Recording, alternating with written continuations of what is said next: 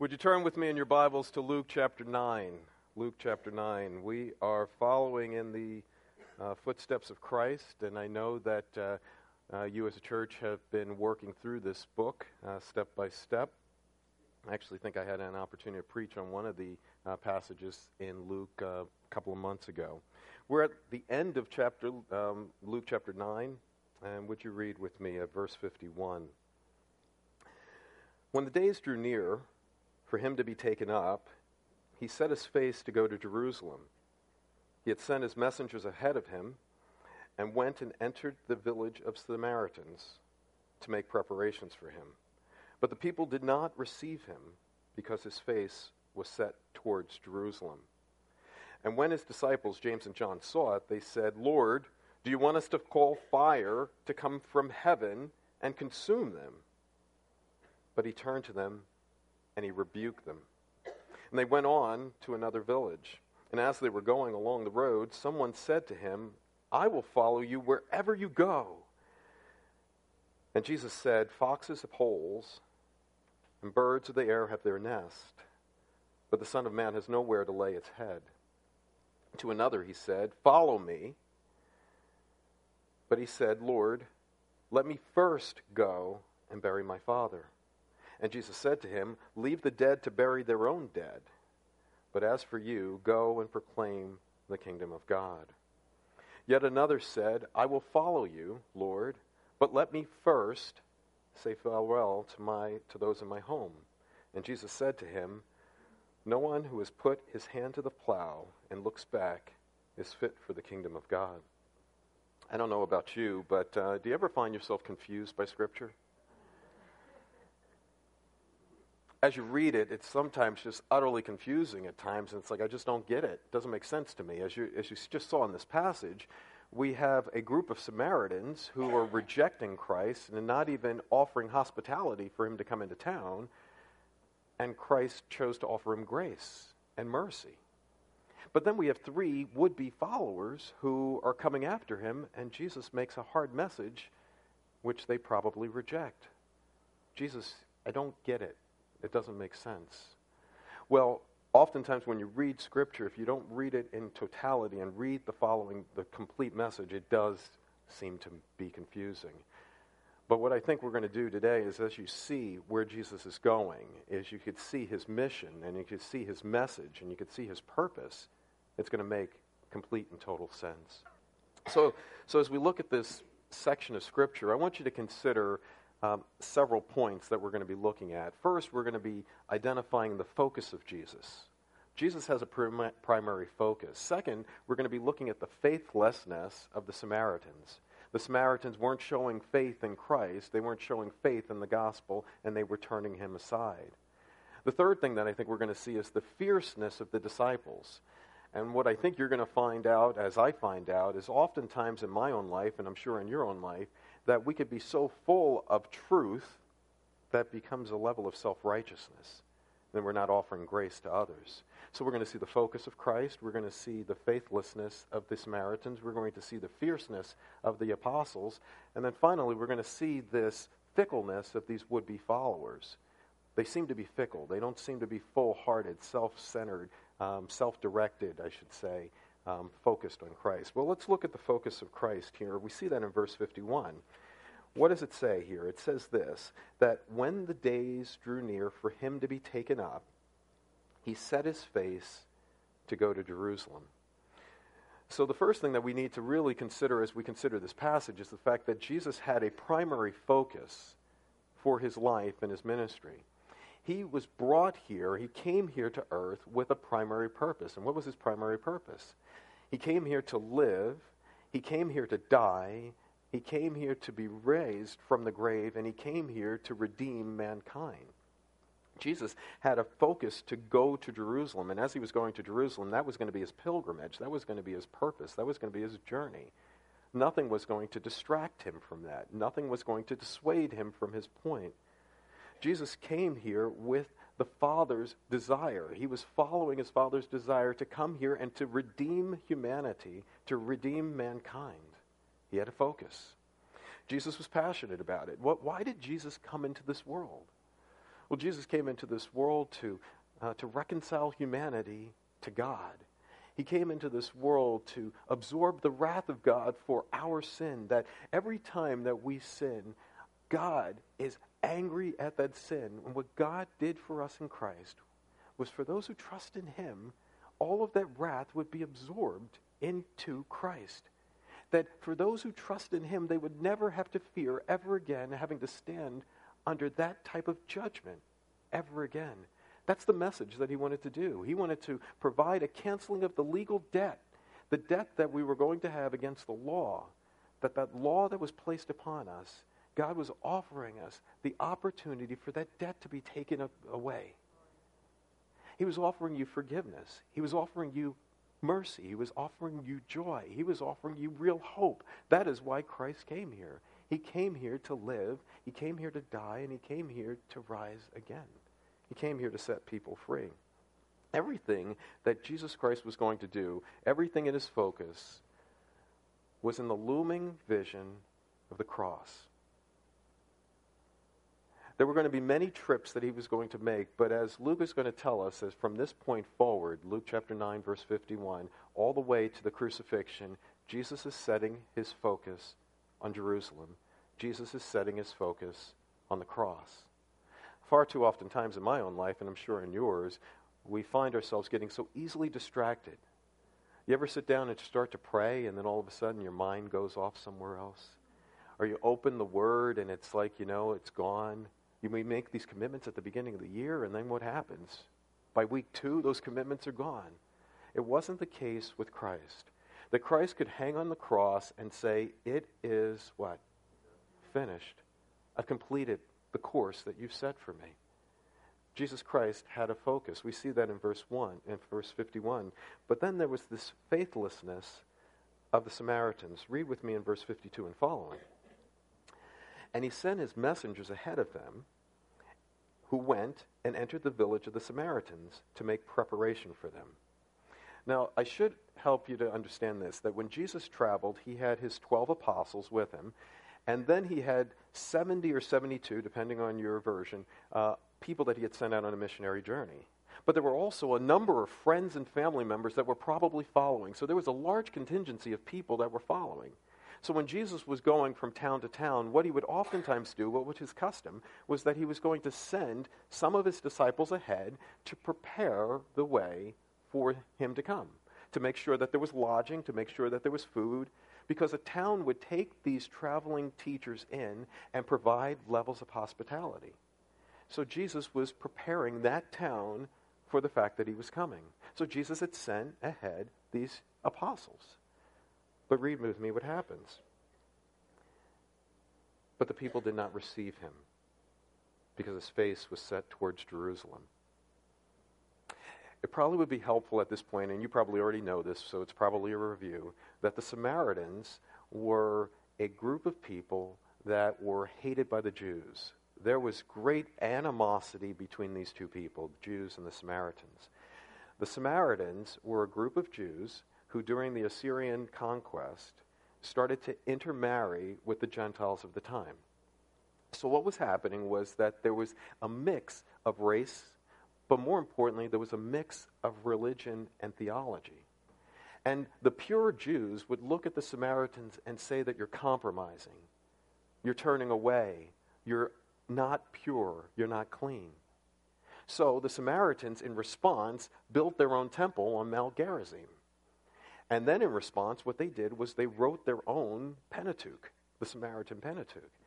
They created their own liturgy. They created their own level of worship. They believed that true worship was going to happen in Samaria. And the Jews hated it. And there was bigotry and there was blindness on both sides. They hated one another. Oftentimes, even the purest Jews would do this. What they would do is instead of going through Samaria, you would go from Galilee. If you wanted to get to Judea, the shortest route would be to go through Samaria. But because people didn't want to go through Samaria, Jews didn't want to go through Samaria, sometimes they would actually go around Samaria to get to Judea. Take the longer route just so I don't have to deal with those people. Now think about that. what Jesus did, if you remember the story back in John chapter 4, remember the woman in the well? And Jesus, actually, in that passage, it talks about the fact that Jesus had to go through Samaria. There was a divine purpose in him going through Samaria at that time. It was not by mistake that he ended up at that one well at that time. It was not by mistake that he ended up talking to that woman, that Samaritan.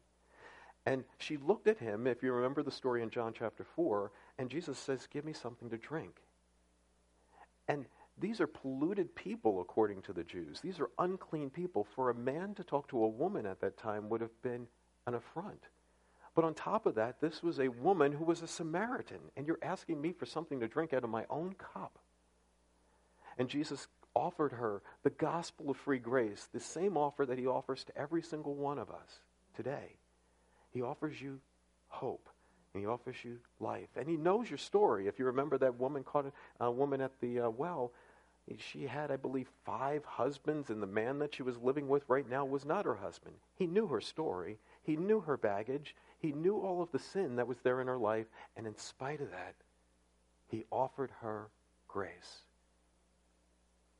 The faithlessness of the Samaritans. So they, in their anger towards the Jews, they heard that Jesus was going through Samaria and is setting his face towards Jerusalem. And they hate the Jews. And they hate Jewish worship. And so what are they going to do? They're going to give him no respite. They're going to give him no help. They're going to not serve him.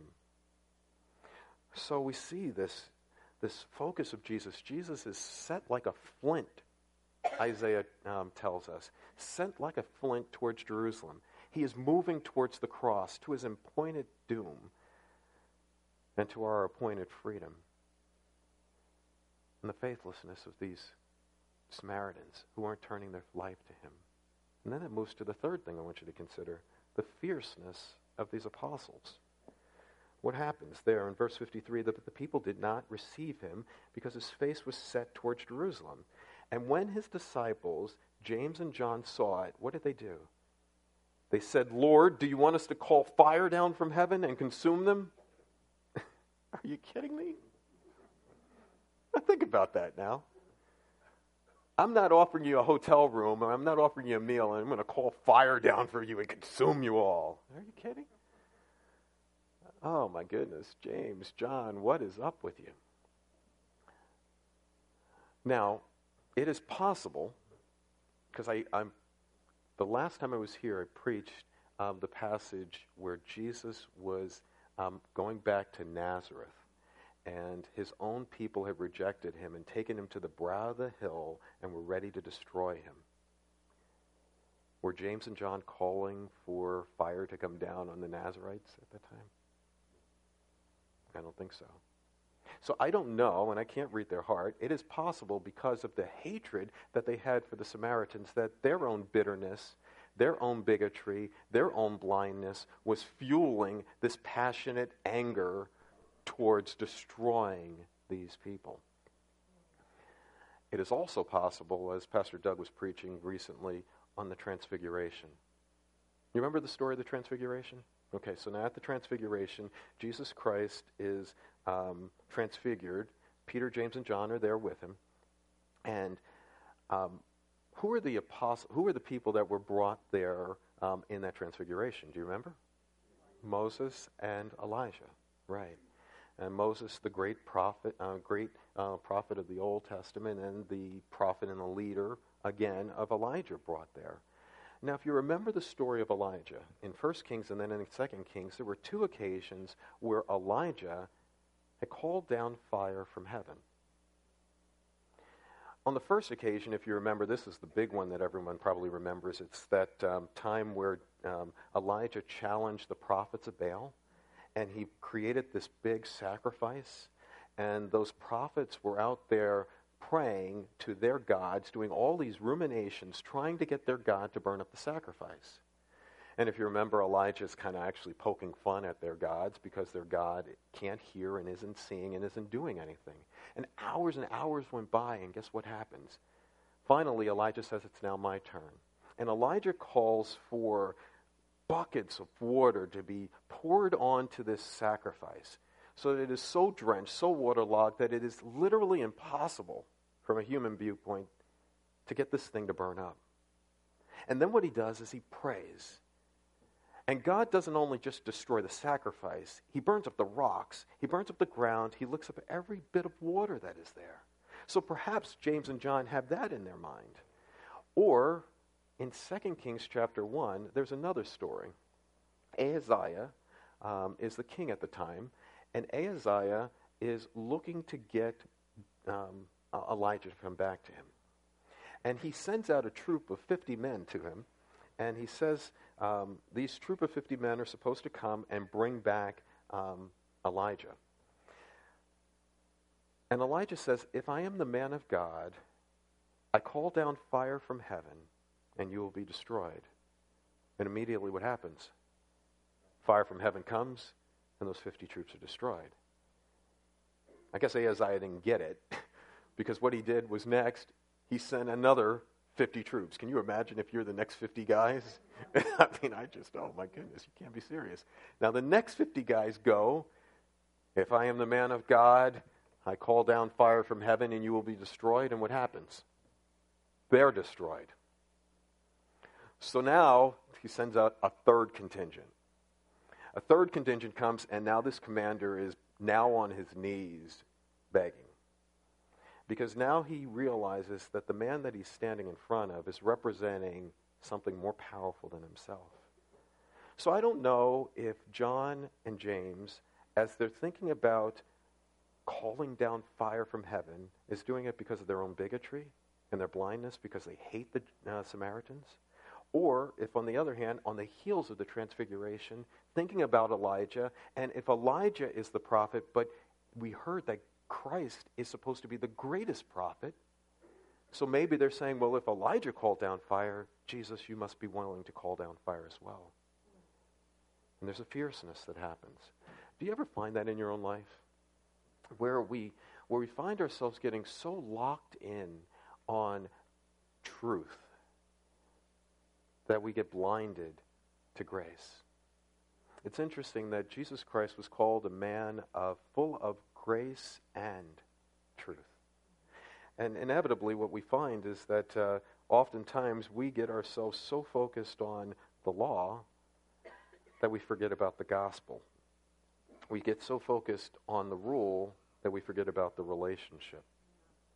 Sometimes as Christians, we miss God's desire for us to be people of grace. We're quick with truth, slow with grace. One author put it this way, a little bit longer quote, but stay with me.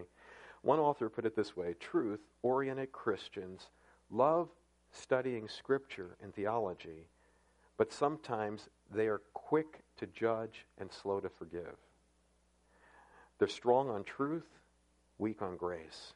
Grace-oriented Christians forgive and they love forgiveness and freedom, but sometimes they neglect Bible study and see moral standards as legalism. They are strong on grace and weak on truth.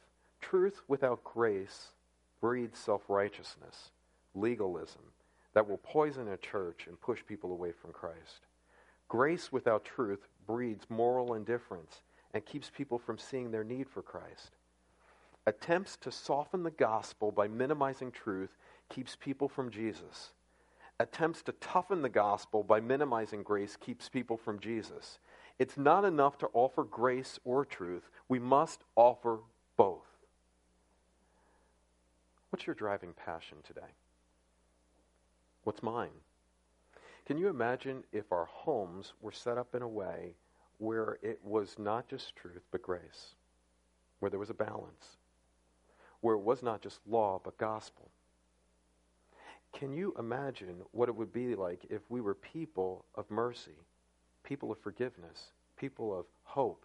Because we have that hope in our lives, and we pour that hope out to others, to our wives, to our children, to our husbands, to our family, to our friends, to our neighborhood, to our church. What would this church look like if we got a hold of that vision? Christ on his first advent was here for what reason? He was here to offer hope. Remember John 3:16. Everyone knows that one, right? John 3:16. What is it? For God so what? loved the world that he gave his one and only Son, that whosoever believes in him shall not perish, but have everlasting life. But what's John 3:17? Turn with me, John 3:17. Hold your finger there. Turn with me to John 3:17.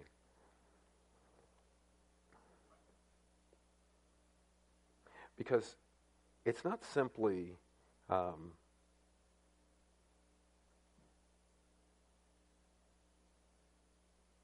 grace. It's not simply law. It's grace. Christ came here to this world to offer grace to you and to me. John 3:16, for those that are there.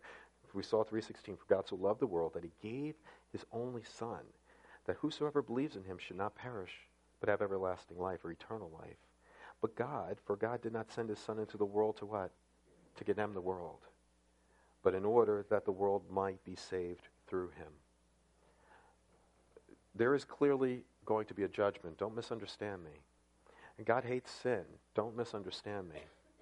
Every single one of us will stand before God and have to give an account for every thought, every word, every attitude, and every action. It doesn't matter what people have done to us. It matters what we've done with God. That's the issue. However, on Christ's first advent, he was here to offer grace. So in light of the fierceness of the apostles, he was offering the opportunity for hope and grace and mercy. Do you do that? Is that me? Is that you? That's Christ's mission. That's Christ's journey. We're called to be ambassadors of his grace. We're called to embrace his grace. God calls us to extend his grace. God calls us to help people reconcile their relationship with God and reconcile their relationship with others. Walls are crumbling all around people. Marriages are breaking down. Families are in a shambles at times. And what are we seeing? That people are lacking. And people are lacking with hope, and they're lacking peace in their lives. They're lacking joy in their lives. And we have the greatest message that mankind has ever known. And you've been offered the greatest gift that has ever been known. And God calls you to extend it and to share it and to live it. We're on a mission of mercy.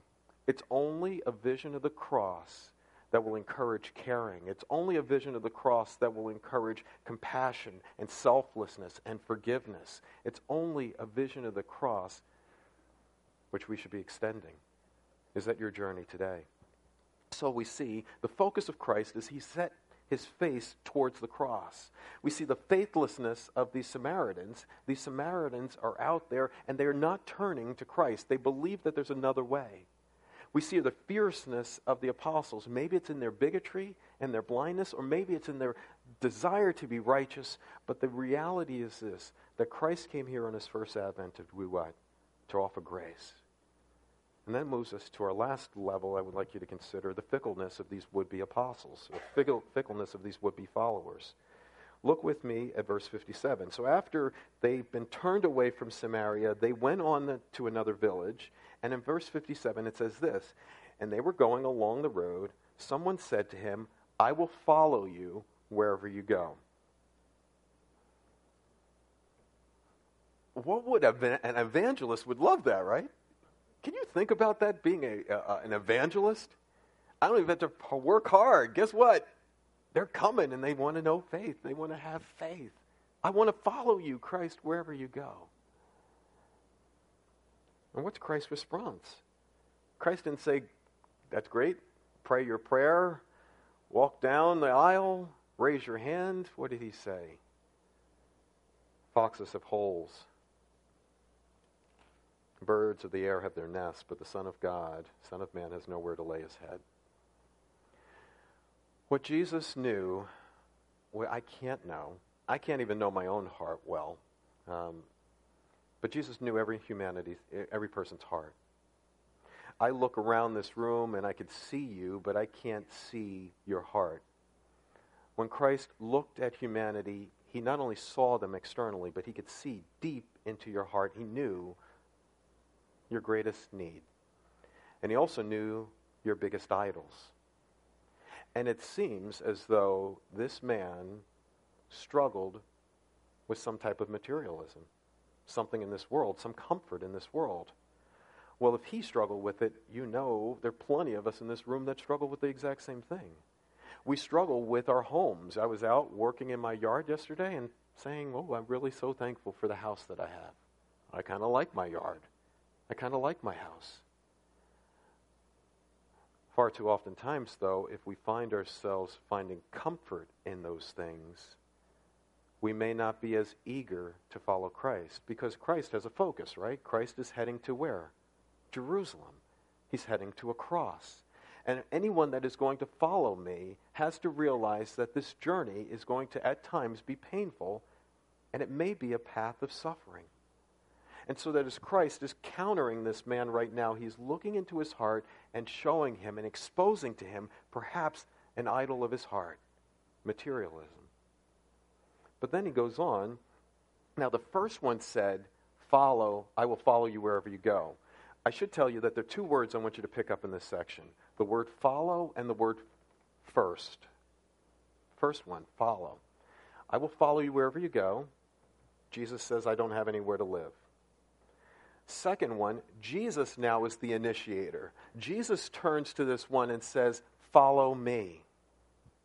And what's the response? But he said, Lord, Master, ruler, the one who's over me, the sovereign one, first let me go and bury my father. Now Jesus says something that seems so crazy to our ears until you understand what he's getting at. He says, leave the dead to bury the dead. You proclaim the gospel. Can you imagine if you just heard that you believe that your parent is going to die or has just recently died, and Jesus says, let somebody else take care of burying them, you follow me. Are you kidding? But once again, Jesus is exposing the heart of this person. In Jewish custom, if there was a death, this person would have had to be buried almost immediately. So this man would not have been out on a missionary journey with Jesus if his father had died. So that's not the issue. His father has not died. Is it possible that his father is terminal and is dying soon? Perhaps. But what Jesus is challenging right now is, what are you putting first in your life? Jesus is not negating the fifth commandment. The fifth commandment, if you remember that, it says to honor your father and mother. And one of the greatest duties that a person could have is to take care of their family all the way through their life and even at their death. But what Christ is challenging here is, who is first in your life? Because this man says, Lord, but then he says, first let me do something else. There could be even a more sinister point. I don't know. Is it possible, I don't know, if after hearing the first response to the first person, that Jesus said, I don't even have a place to live, that this man is now considering that I want to get my inheritance, so I have something to hold me over, because we're going to be on a missionary journey and I'm not going to have much to have. So is it possible that this man is really not sitting there thinking about really honoring his father and mother, but is exposing something that's there, once again, materialism, or finding security that's in here in this world? I don't know for certain, but I can tell you this. I know my own heart, and far too often times the things of this world become more important than Christ. Second apostle. Second disciple or would-be disciple. Third one.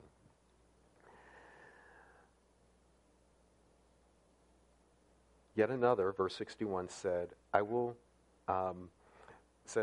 follow you, Lord, once again, but first, can I say goodbye, farewell to my family at home? Now, is that a reasonable request as well? What happens if I were to go home to my wife today and say that God has given me a desire to go onto the mission field right now, and he is calling me to do this, and I just want to come home and say goodbye to you right now because God is calling me to go?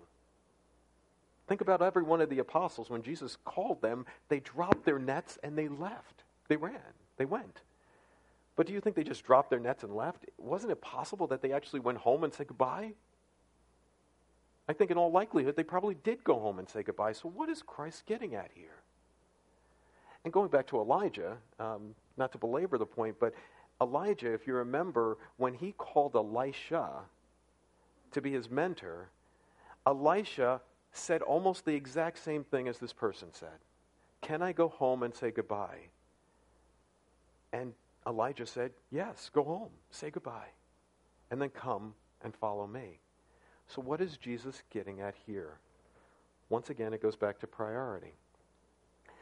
Jesus says to the one in verse 62, no one who's put his hand to the plow and looks back is fit for the kingdom of God.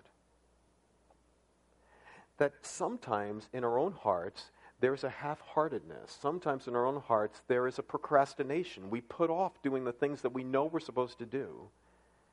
And it's because we haven't sold out to Christ. And what Christ could see in this man's heart is that something was off. So don't read this passage as some people read it that says that I should never go to a family member's funeral. That's not what Christ is saying. That I should never seek to have a home. That's not what Christ is saying. That I should never say goodbye and farewell to my family members. That's not what Christ is saying. What Christ is saying is that he must be first.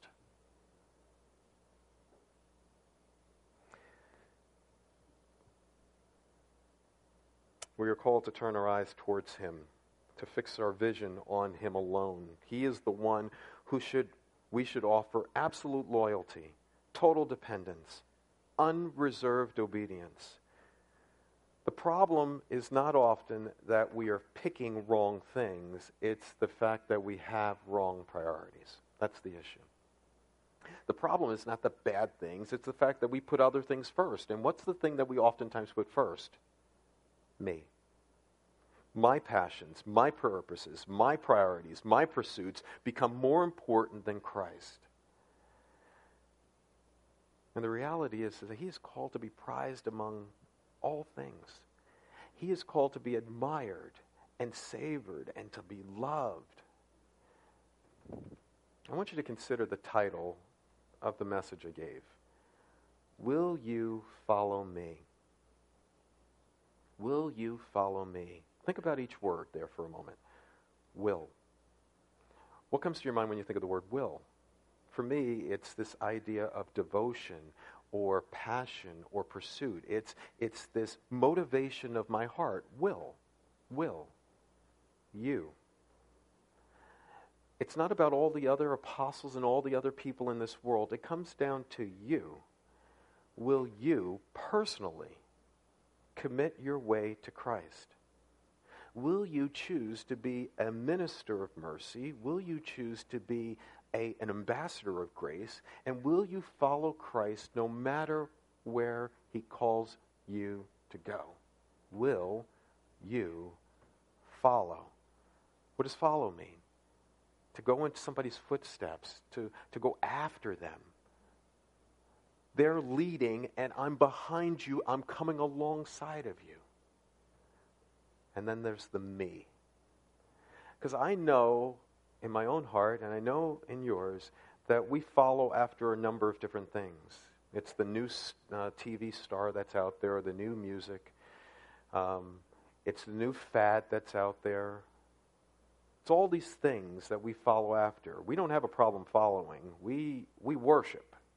Humanity worships. It's not what we worship. It's not that we don't worship. Humanity, everybody in humanity worships. They make things big. The issue is this. Who do you make big? What do you make big? What Christ is calling for us to do is, will you follow me, Christ? See, Christ is called to be desired and treasured. Christ is called to be the one that satisfies you. Christ is the one that is supposed to be the cherished one in your life. Christ is the one that you're supposed to value. Christ is supposed to be the one that we prize and revere among all things. Now, what would the family look like? What would this church look like? What would our neighborhoods look like if we got a vision of that Christ? The Christ that was offering grace. If as a husband, I offer grace to my wife or to my children when they don't deserve it, when my wife offers me grace and mercy when I don't deserve it, when my children do the same, when your children and families do the same, what would happen if you were on a mission of mercy? And what would happen if you were so totally committed to Christ that everything else seems second? I think that's the message that he wants to know from you. See, what we've done is we've dumbed down Christianity to a point where it's somebody prays a 3-line prayer and they make no commitment. And Christ would have nothing of it. I want you to think lastly in closing. Jesus had 12 apostles. Of the 12, one of them, on the surface, no one would have known the difference, right? On the surface, he went out on those missionary journeys. In all likelihood, he did some of the healing that was there. He was actually the one that was in charge of the treasury for Christ. He held the money bag. On the night that he was betrayed, Christ said, one of you is going to betray me, and none of the apostles pointed out this apostle. So on the surface, this person looked like everyone else. But what betrayed him was the fact that his heart was set on something other than the person and the work of Christ. Not to leave the other apostles either denied him or they ran away from him. And that reminds me of the beauty of the cross. Every single one of us in this room fail every single day. And even though we are called to be ministers of mercy and to have a total commitment, none of us will. And that's why we look to the only one that did do everything completely right. See, God has a perfect standard, and every single one of us in this room are going to stand before God and that perfect standard. For I hope the majority of us, we stand there in the wrath-absorbing work of Christ. That Christ took that anger for God, that God has for your sin, he took it upon himself 2,000 years ago. And that you could stand in his grace, in his mercy, in his hope, in his forgiveness. For some of us in this room, I would dare say that you've never heard, you've never trusted in him. You may have heard the gospel of free grace year after year, tons of times, but you've closed your ears to it, closed your eyes to it. Your heart has been hardened to it. And I pray that God opens your heart today. That today is the day of salvation. Today is the day where we can turn to him. And for those of us that do trust in him, you have an incredible opportunity to shine the light of God's Son to a lost and dying world. Lord, we praise you and we thank you.